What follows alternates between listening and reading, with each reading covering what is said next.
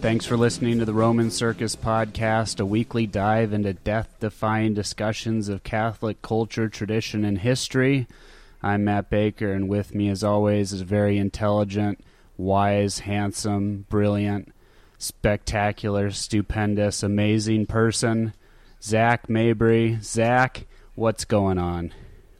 Well, you forgot, of course, humble, meek, and, down to earth. Oh, yes, of course. Those are the very important ones. If you have any other adjectives that you would like to use to describe Zach, you can tweet us at Roman Circus Pod. I'm at Hey It's Matt Baker. Zach will hopefully soon be back at Zach Mabry, Z-A-C Mabry. Email us podcast at romancircusblog.com. You can find us on iTunes. Rate and review us if you want. You can also find us on Podbean, Stitcher, Google Play, and wherever there are podcasts. All right, Zach, it's been a whole week since we've done a podcast, and there's been a bunch of news, so why don't you just hit me with it? Well, yes, lots of news. People have probably noticed I've been a little stir-crazy in my social media fast, and so I've been sneaking on to the podcast Twitter much more than usual. Oh, no, we didn't notice. But yeah, so one thing that pops out is I feel like we've gone into the wrong career being podcasters. Yes, career. I'm glad you called it a career, but go on. Kylie Jenner, the youngest of the of Kris Jenner's offspring, is on her way to be the world's youngest. They're calling self-made billionaire, right. And I think by that they just mean that she didn't inherit anything. Sure, which is interesting, just because obviously. We the backstory of that whole group is that Robert Kardashian was O.J. Simpson's attorney. O.J. Simpson was, Kim Kardashian and Khloe's godfather. Right. Yada, yada. They become famous, basically by living in a famous neighborhood and hanging out with famous people.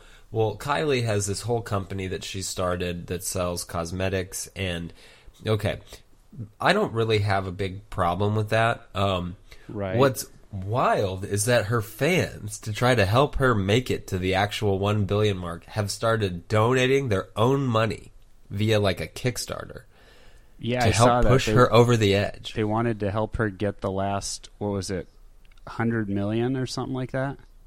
Yeah.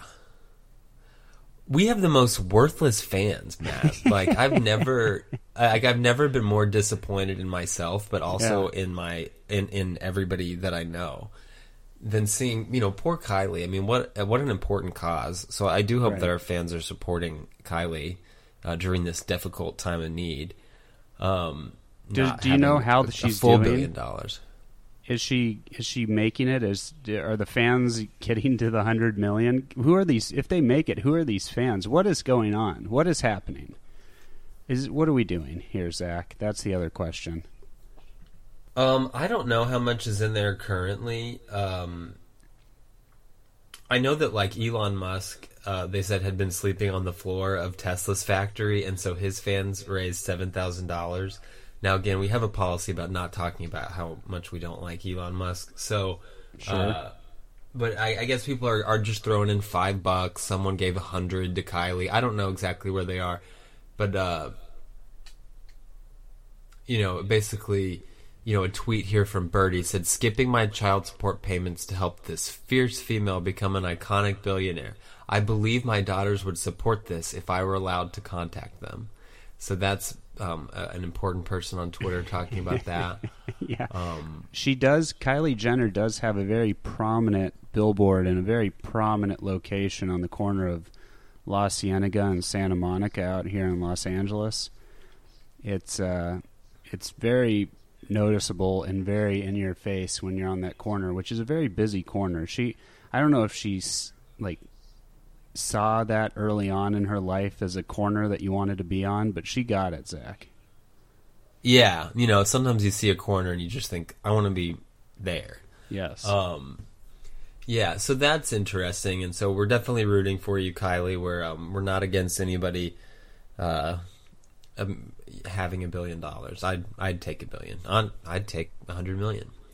Sure. I'm for people being rich, and I'm also for fans of the rich person helping them to be even more rich. I really, Now, why don't they should at least buy makeup, because then they'll get something back. I mean, right now they just have the satisfaction of watching Kylie become a billionaire. Like, at least they can do that, but also get the cosmetics, Right. I mean, and some people could use, they could use, some cosmetics, right? Sure. Just kidding. You see those people. No, just kidding. No, of course, but modesty would dictate that, a certain amount of well-applied makeup is definitely appropriate for a woman if that's what she chooses. Yes. So modesty is very important in terms of makeup, but not so much important in terms of $1 billion. Continue. Yes. So that's happening in the news, and that's certainly interesting. Now, there's other things in the news that are maybe not so lighthearted and fun, and we generally don't spend a lot of time talking about current events in the church or things going on in the hierarchy and whatnot, because it's not really the purpose of our podcast. Our podcast is about the Catholic faith, Sure. which was given to mankind by Jesus Christ himself, the man who was God. And right. so that's the main thrust of our podcast. It's not to sit and do news updates on Bishop so-and-so and Cardinal what's his name.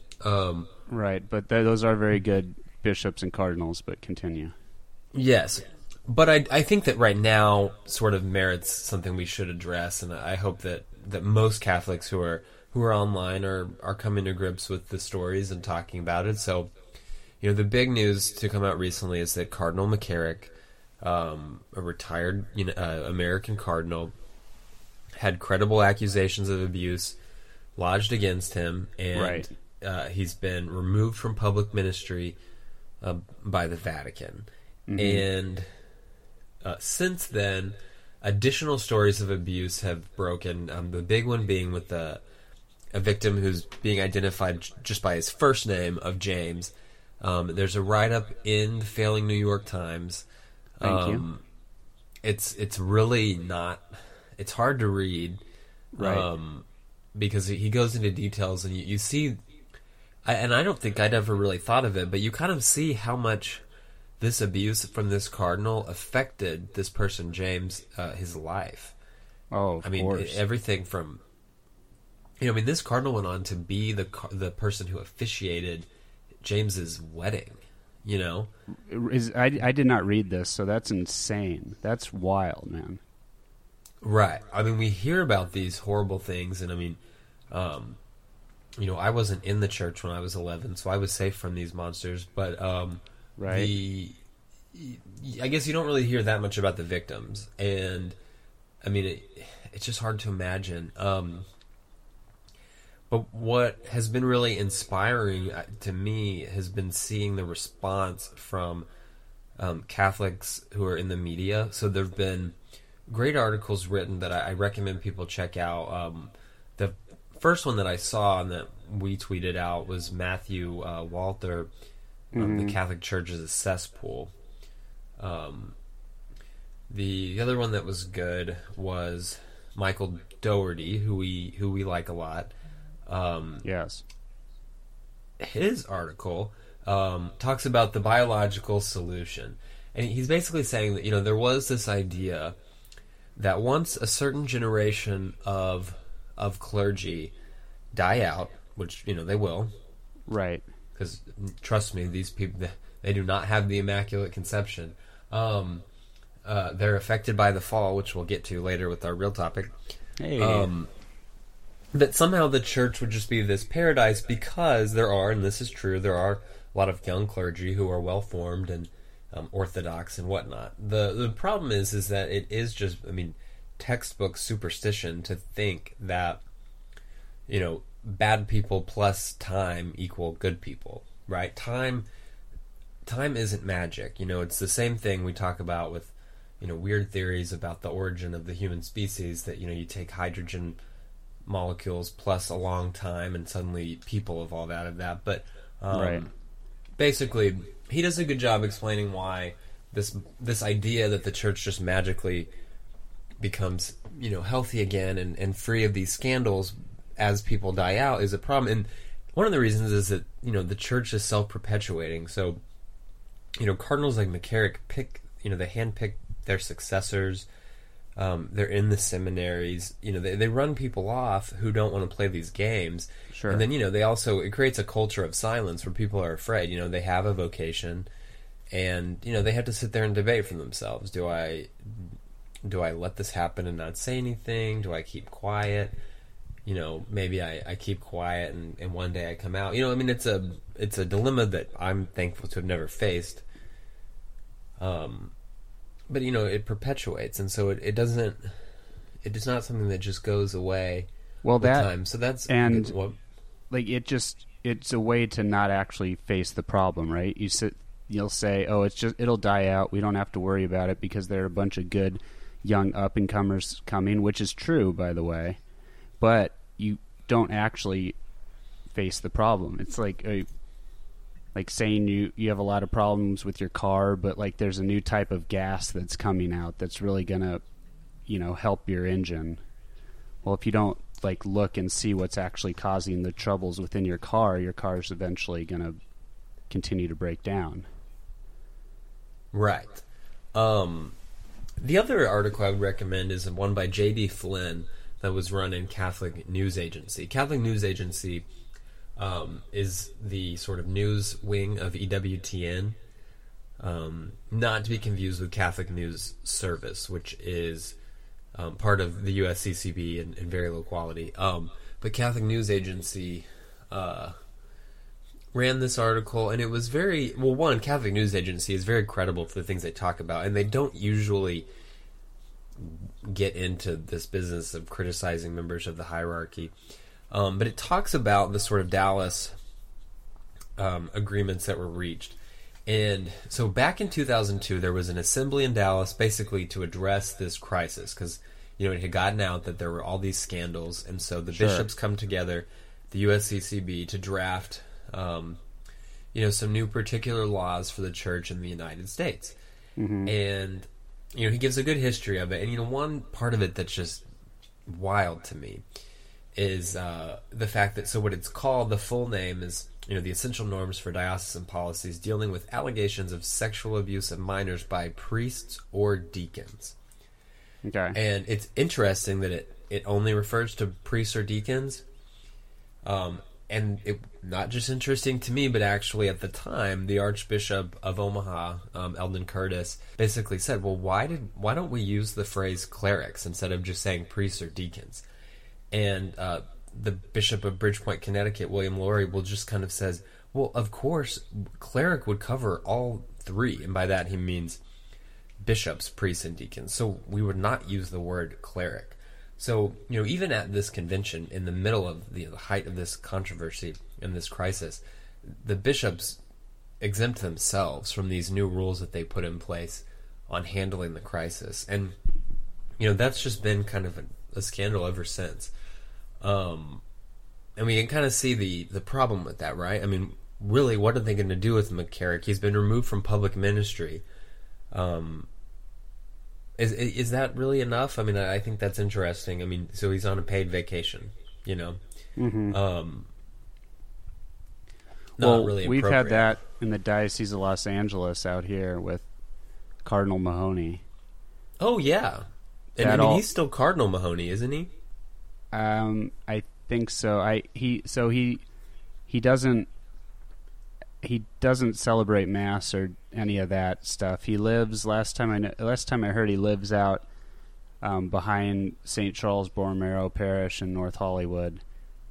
For a while there, he was still on the altar while Mass was being celebrated, but then he was removed when.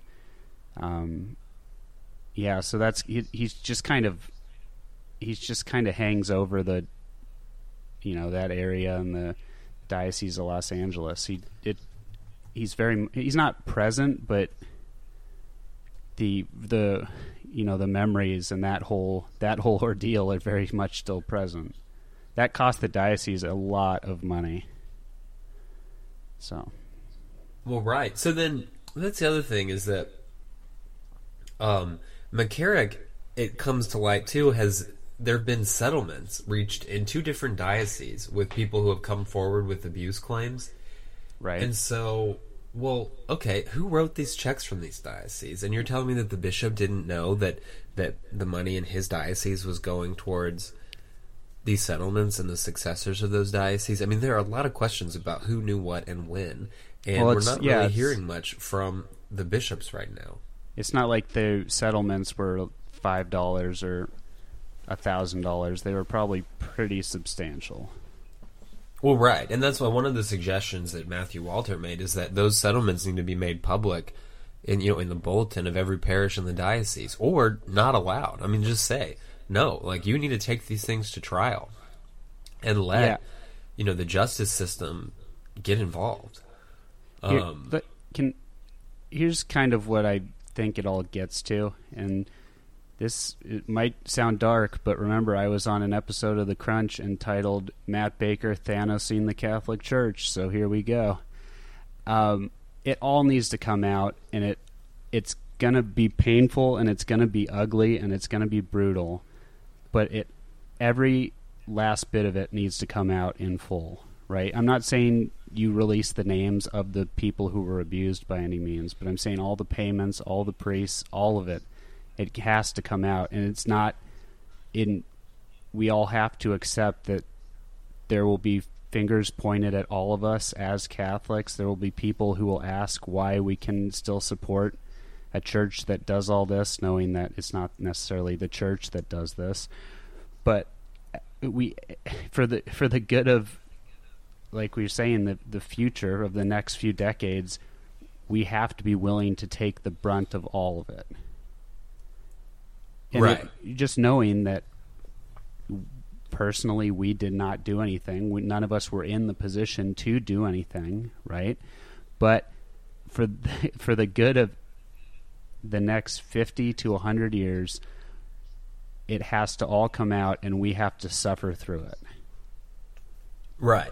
Well, it's going to be bad. I mean, I can't sugarcoat that this story is, from things that I have heard from people, from priests that I've talked to one-on-one, from stuff that people I know in Rome have talked about. There's a lot of stuff that goes on, and it's very shocking, and it will be shocking. And so I think it's important to have the right mindset. So, right. The one thing to remember. Sorry to interrupt. I don't know if you were going to say this, is the church will never die, right? Right. It, in theory, could get down to 4 people in one town somewhere in Switzerland. I'm just saying, like, in theory, and it will never die. Right. Well, and that's the thing, is that our Lord promised when he was on earth that the gates of hell would not prevail against the Catholic Church. And he meant what he said, and his promise. He knows everything. He's not learning anything. He hasn't forgotten anything, and so we don't have to worry that the gates of hell have somehow prevailed against the church. And you have to think back to the crucifixion itself. As our Lord was being crucified, focusing too much on his body, on the bruises and the broken bones, and just our Lord's in his passion. 10 of the apostles, including the Pope Peter, ran away in fear.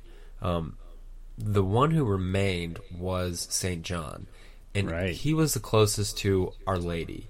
And so during these times where the church is taking a beating, staring too close at the wounds can cause you to want to leave the church or run away. I mean, it did to people who had just been consecrated bishops by our Lord himself merely hours before the crucifixion. So we can't pretend to be strong enough to stare this stuff down and not have our faith shaken.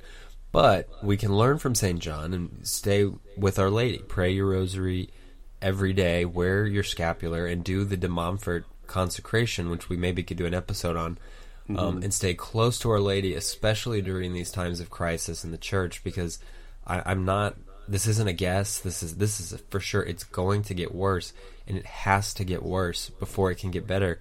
This stuff is so entrenched with some of these people. McCarrick didn't act alone. Right.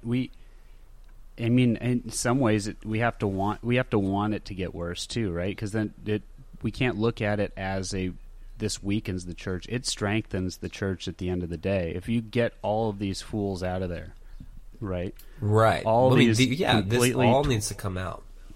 If they're completely twisted people, and they need to. The more they're out, the stronger the church becomes. So this doesn't make for a weaker church. In the end, it makes for a stronger one.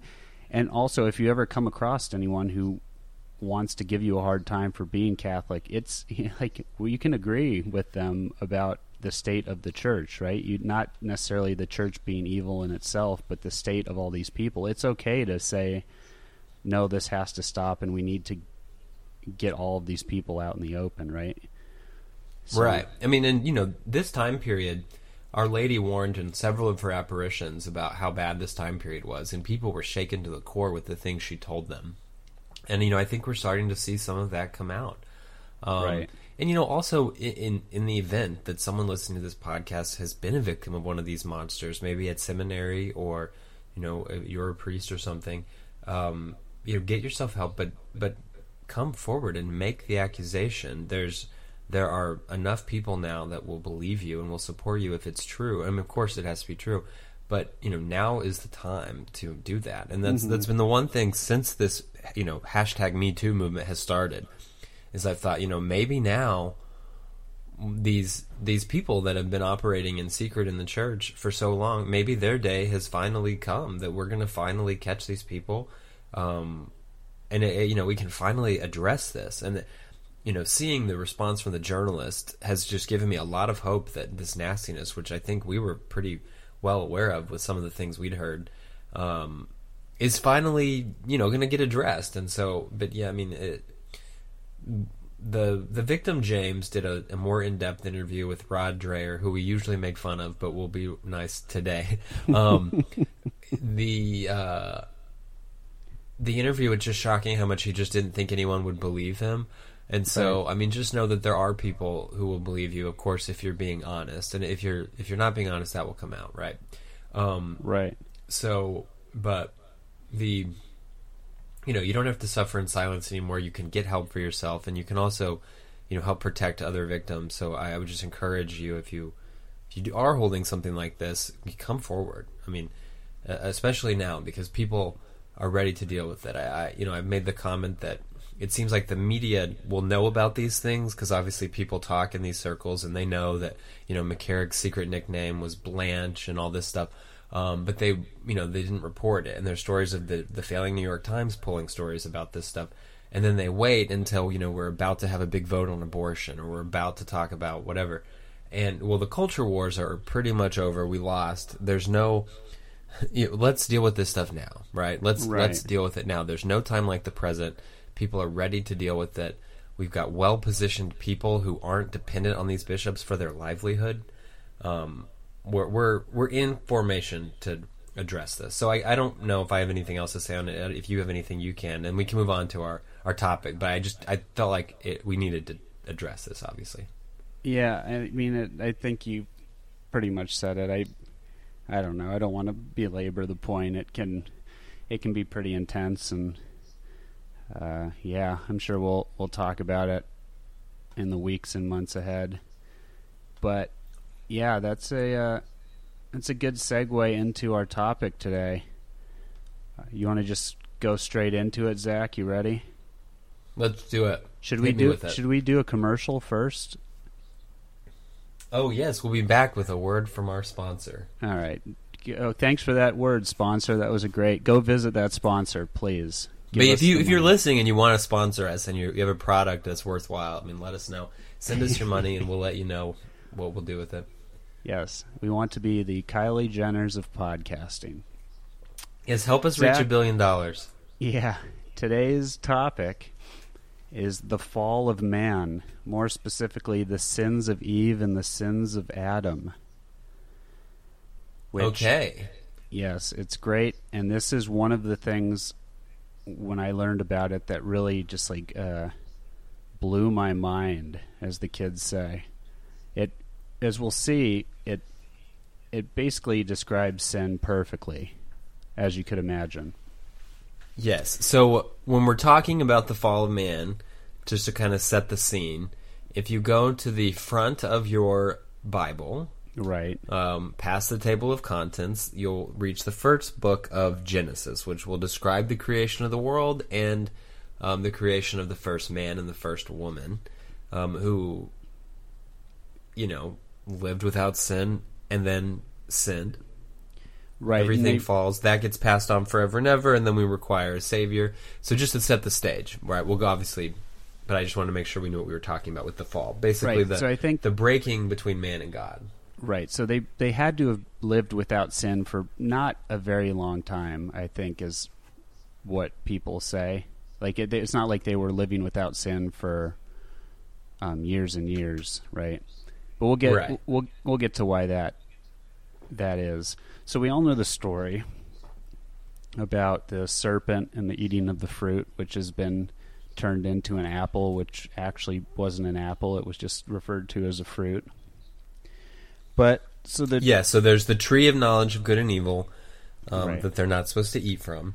Okay. Eve is out, I guess, picking fruit, and the serpent sleuths up and says, "Hey, eat this fruit." Right. Okay. So as we go into it, the saying is that Eve sinned first and Adam sinned worse. Okay? Eve sinned first, Adam sinned worse. Okay. Yeah, so that's going to set us up. The first of there's 5 sins of Eve. Okay? The first sin is curiosity. Okay? And that is the seeking of inordinate knowledge. Okay. So sorry? So curiosity, we understand, is a sin when it's inordinate knowledge. So we maybe use the word wide a little bit broadly in English, where we could be talking about, wanting to learn more in an ordinate, healthy way, but then there's sort of the understanding that curiosity or curiositas is, if it's immoderate, could be a sin. Right, okay. And do you know when Eve committed the sin of curiosity? Do you know what moment? No. Some people would say that it's about the fruit. The sin of curiosity happened when Eve said, "Oh, that snake is talking to me. I know snakes cannot talk, but I am going to engage it anyway." Boom, curiosity. Okay. So she decides to hear out, basically the devil. Yes, well, but remember, Adam and Eve know how the animals, they know the animals. And they know that snakes, or in this case the serpents, cannot talk. Oh, but yeah. This serpent talked, and it got Eve's ear. Curiosity. Okay? Okay. The second sin, Zach, is intemperance. Okay? Intemperance? Intemperance, desiring inordinate goods. So basically, it's seeing something as it isn't.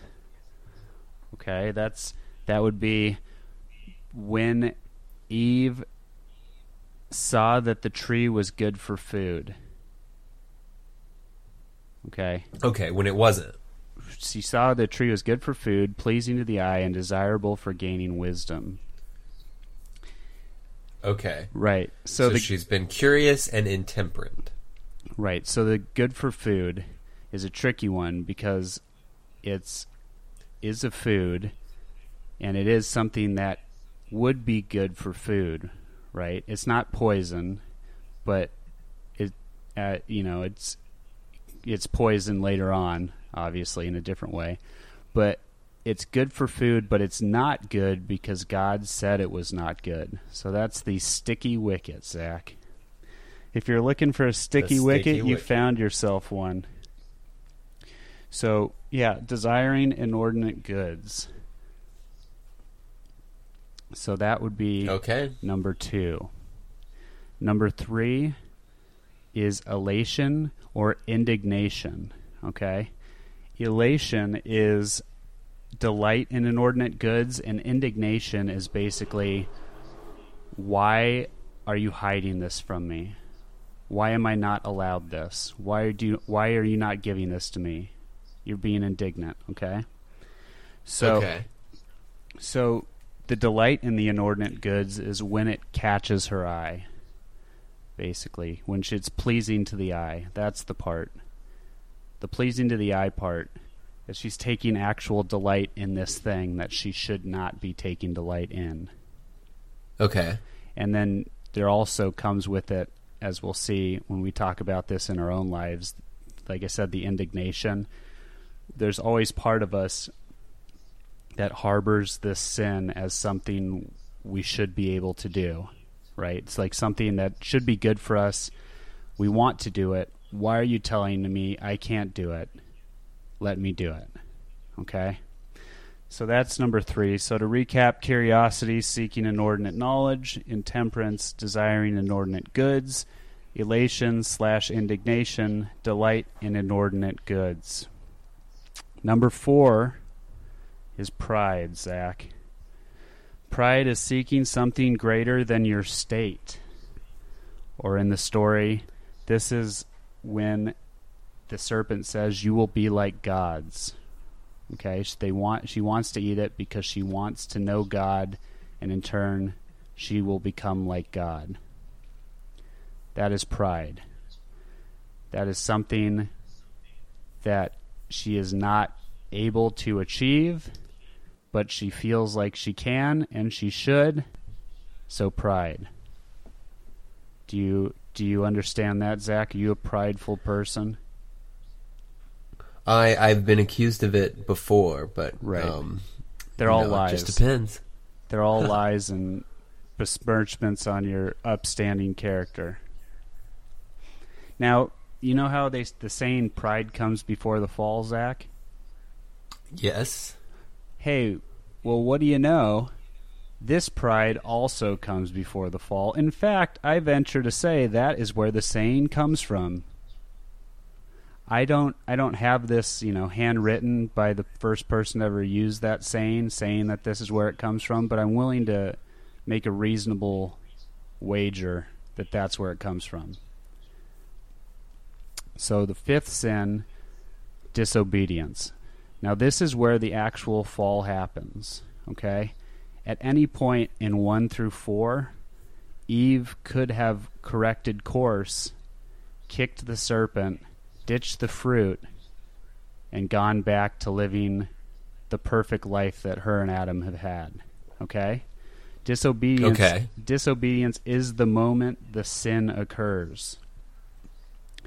And this is where she took of the fruit and ate it. So that is the actual disobedient act. This is where it all comes crashing down. At any point, like I said, she could have just done away with it, come back, been all good. Sorry, serpent, not today. But she took of the fruit and then she ate it. So you should ask yourself, okay, right now in my life, if I were to kick the serpent and ditch the fruit, would I be saving myself a lot of future turmoil, right?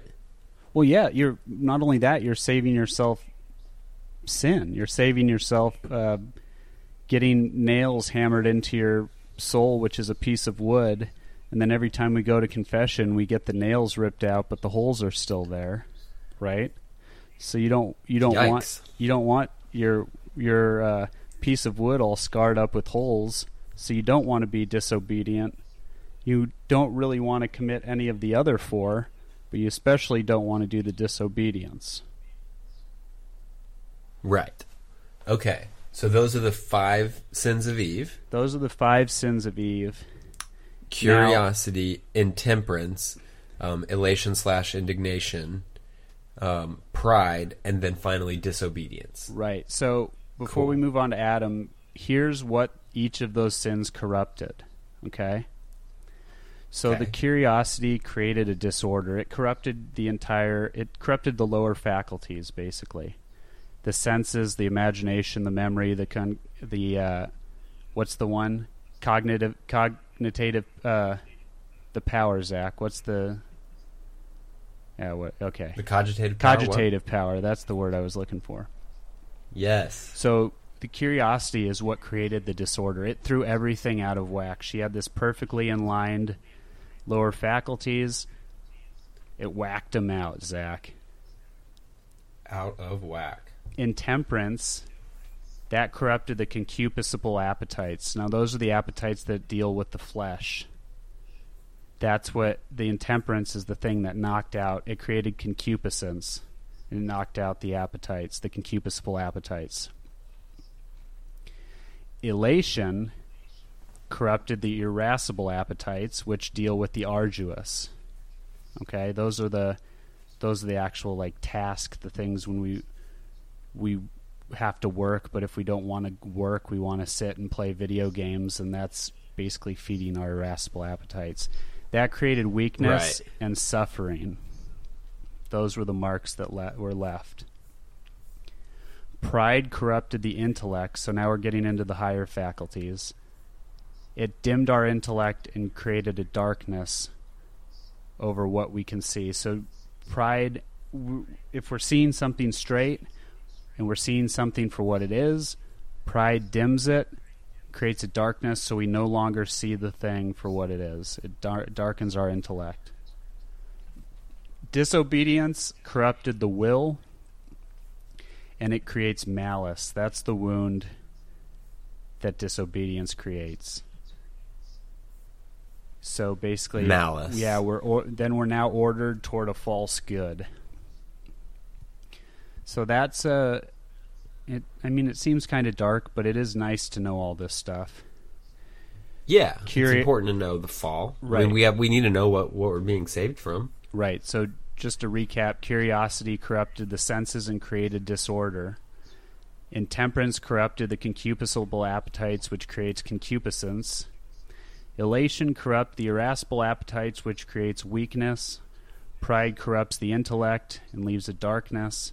Disobedience corrupts the will and leaves malice. Okay? So basically, you can see how it creates a waterfall effect in your life before you do anything stupid. You're curious. The moment curiosity just kicks in the door, it's not like a creeping through. Once you hit curiosity, like it's a full-on kicking down the door, right? And then you want to see something, maybe see something a little more than you should, or you're desiring something you shouldn't.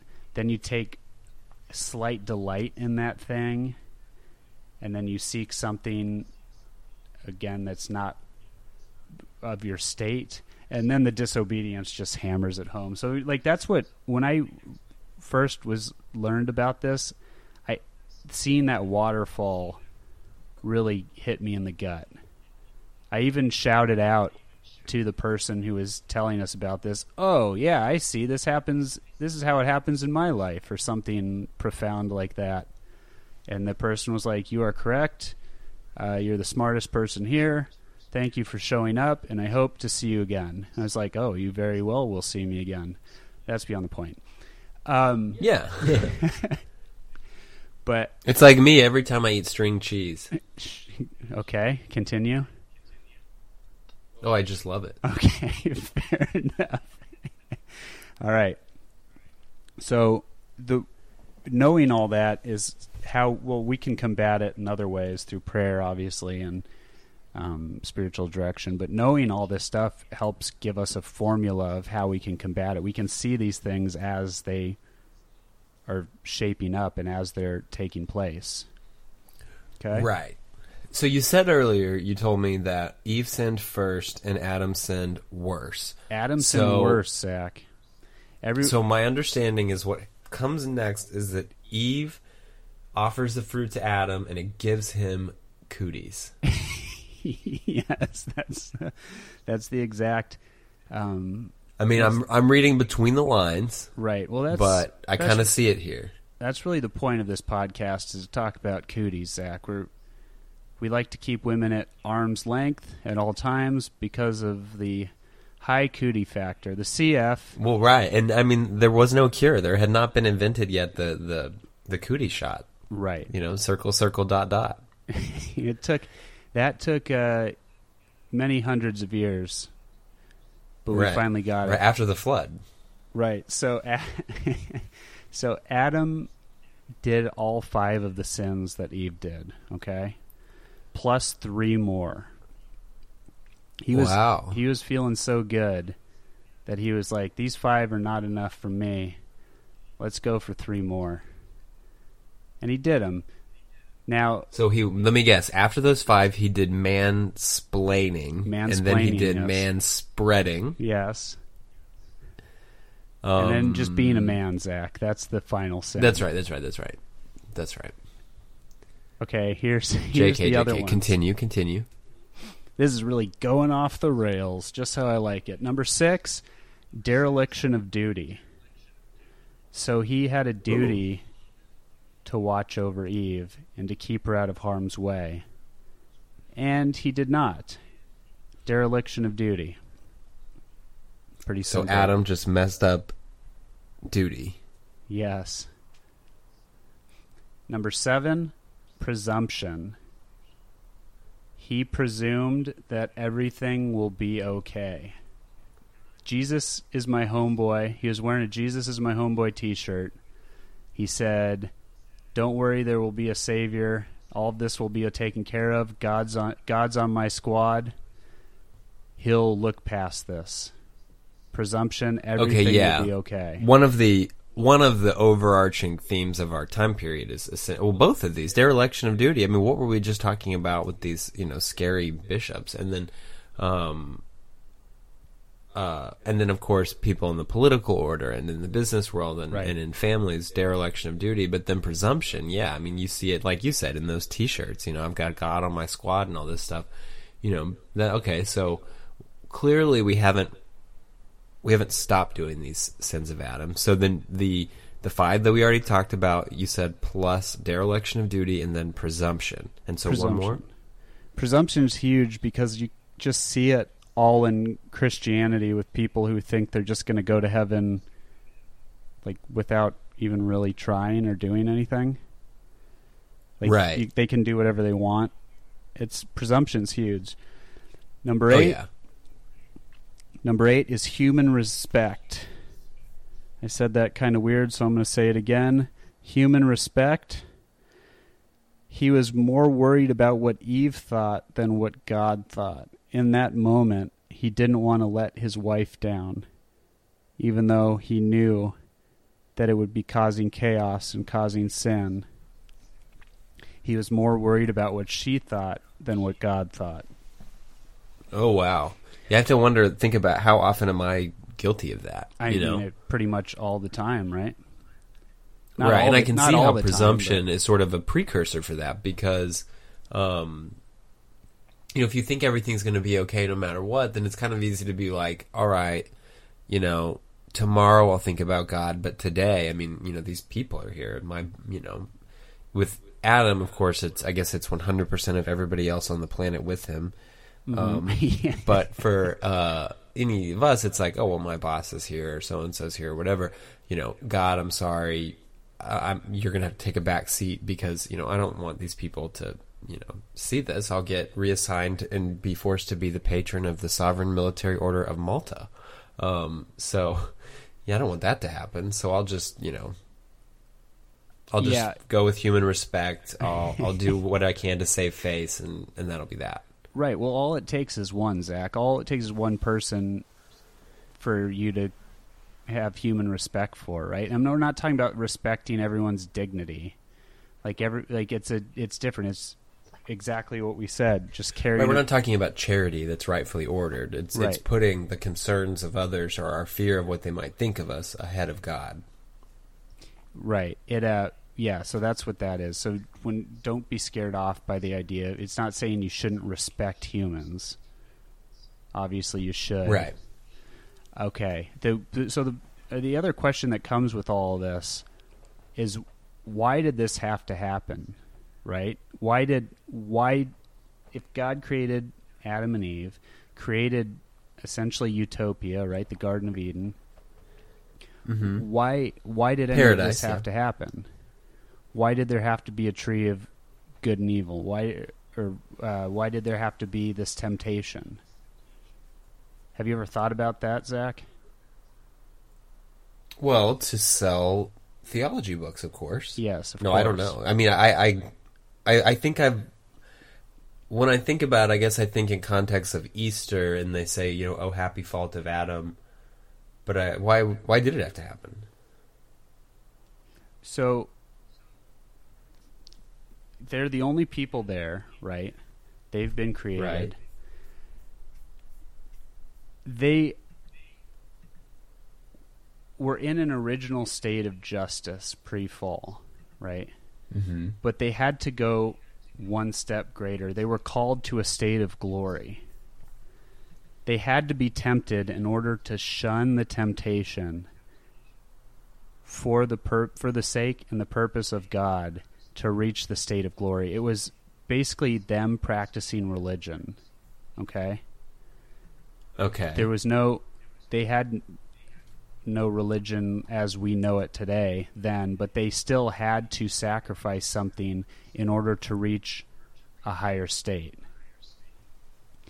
So that's basically what they had to do. They had to follow this command, and they had to deny themselves, sacrifice something of themselves in order to reach a state of glory. Does that make sense? Okay. So I think so. I mean, basically, it allowed for the redemption and eventual glorification. Well, yeah, but so Eve was allowed to be tempted, so she would sacrifice her will to God in justice. Okay. That's what I mean. The redemption comes after the fall, but pre-fall, they had to do something basically to give God his due, to as much as any man can give God his due, right? So justice is giving someone their due. Religion is giving God his due. We can never fully repay God, right? But we can do what we can do. So this is what Eve could have done. Right. Was that too muddled? Was that I don't know if I was. No, I think that makes sense. Okay, good. That's yeah, that's it, Zach. Those are the 5 sins of Eve and the 5 plus 3 sins of Adam, and why they had to do it. It's funny if you think about the fact that they were naked, you know? Okay. It's like the nightmare where you're standing in front of your entire school. Yeah, like the nightmare where you commit the first 8 sins. Oh, yes. Naked. We've all had that vicious nightmare. Yeah. Yep, where you become the first recorded case of the sin of curiositas. Oh, I don't know why that word is making me laugh. It's a great word. But yeah, so that's that. Shall we have a saint of the week? Yes. Also, if this is if the story about the fall and these sins is got you a bit shook, if you were to continue reading in the Bible in part 2, the situation gets resolved and a glorious solution is presented. More on that later. Yeah. Were you just advertising for the Bible? Were you doing a pitch? Are you pitching the Bible to the podcast? Yeah, I'm doing a cliffhanger. Okay. I'm doing a cliffhanger. Yeah. Or just give us a saint of the week, man. Okay, seriously. I'm just kidding. Oh, man. Saint Anne, Zach. She's this week's saint of the week. July 26th is her feast. She was the mother of the Blessed Virgin Mary. I don't know if you knew this. You heard about this? You seen this? You know this thing? So she was Joseph's mother-in-law? Yes, she was, but I'm not sure she fit. She was Jesus' grandmother? That is a correct description of it. She was Joachim's wife? It is also correct. Now, when I looked her up... She was the daughter of Mary's grandmother? Yes. Yeah. So, when I looked her up, she's the patron saint of Canada, Detroit. Womp womp. Sorry. Giving her the patronage of Canada is no way to treat Jesus' grandmother. Yeah, like that's such a troll. Carpenters, child care providers, and then also, it says she's the patron saint of Brittany. Now, at first, I thought it's amazing that Britney Spears has her own patron saint. Right. Like, we should all... This is something to be celebrated in and of itself. But Brittany is a cultural region in the northwest of France, Zach. So, Britney Spears, nor the name Brittany in general, is patronaged by Saint Anne. It's a northwest part of France. So, yeah. Yes, northwest part of France. Wonderful. Well, Saint Anne, pray for us. I love that she has her own feast day and that we get to celebrate her each year. Right.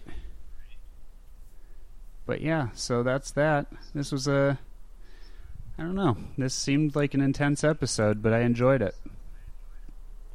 Yeah, no, it's fun. I think it's good to talk about these things and to understand the history of the world and, the fall of man. It also just helps to contextualize the world around you. I mean, the fall explains really everything. I mean, it's the basis for human psychology. It's the basis for our sin and our tendency towards sin.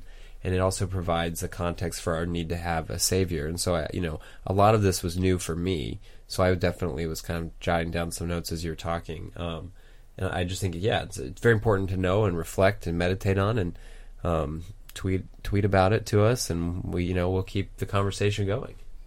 Yes, because if there's one thing we love to talk about, it's the fall of mankind. Yes, and the curiositas that entailed. There it is. All right, Zach, well, have yourself a good rest of the week, and all you out there do the same. Thanks for listening, and we'll talk to you soon. Yep, see you later, Mr. Baker. Hey, thanks for being so formal. Of course. See ya.